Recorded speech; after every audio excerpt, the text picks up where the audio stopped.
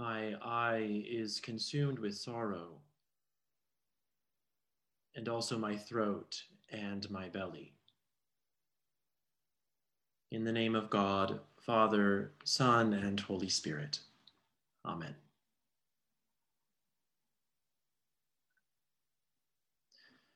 We little need the words of a preacher today, for we have already done the preaching. Singing Hosanna, waving our branches in the air, welcoming the King who comes in the name of the Lord. But then so quickly changing our tune. Surely not I. You have heard his blasphemy. Prophesy. I do not know this man you are talking about. Crucify him, crucify him.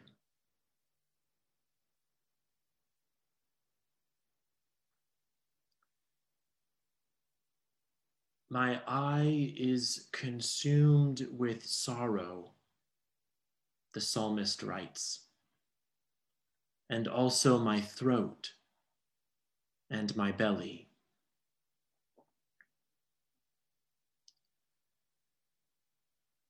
We are about to do a great and terrible and holy thing.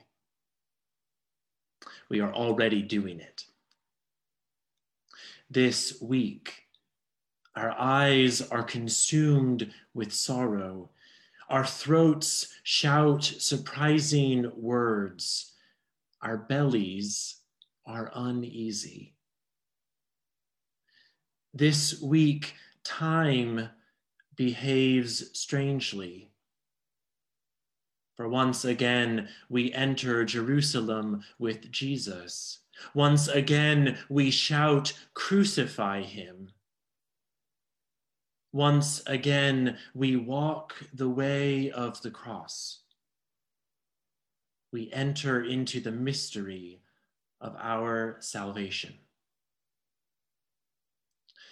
This week, we do that kind of remembering that happens not in our heads, but instead in our eyes and in our throats and in our bellies.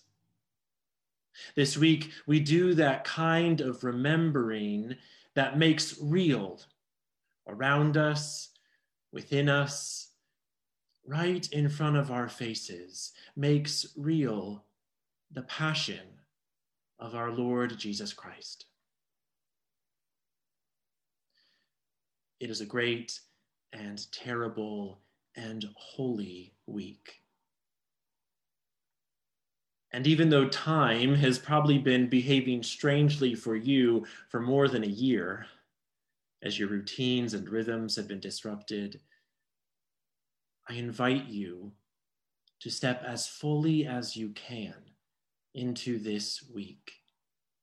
To do that remembering that is more than just remembering, that is much more literally remembering, putting back together once again the events of this week with your eyes and your throat and your belly.